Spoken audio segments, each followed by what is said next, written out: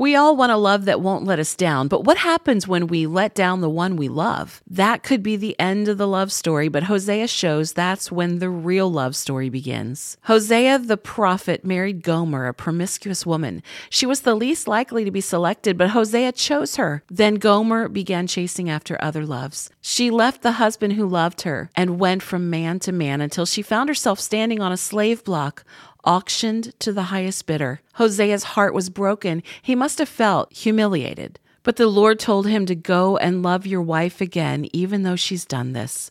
So Hosea followed God's word and bought her back.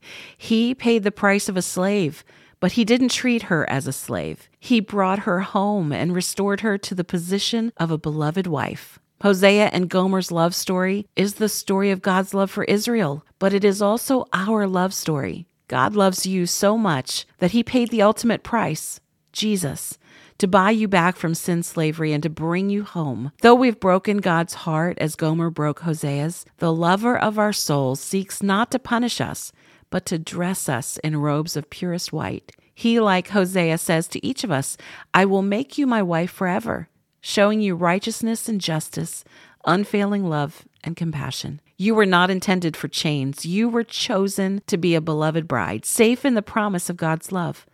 Look in the mirror today and see Gomer looking back at you. She was the beloved, chosen, accepted, and loved. And so are you. Even if you've wandered away from God, he is pursuing you. Receive the unconditional love of God today.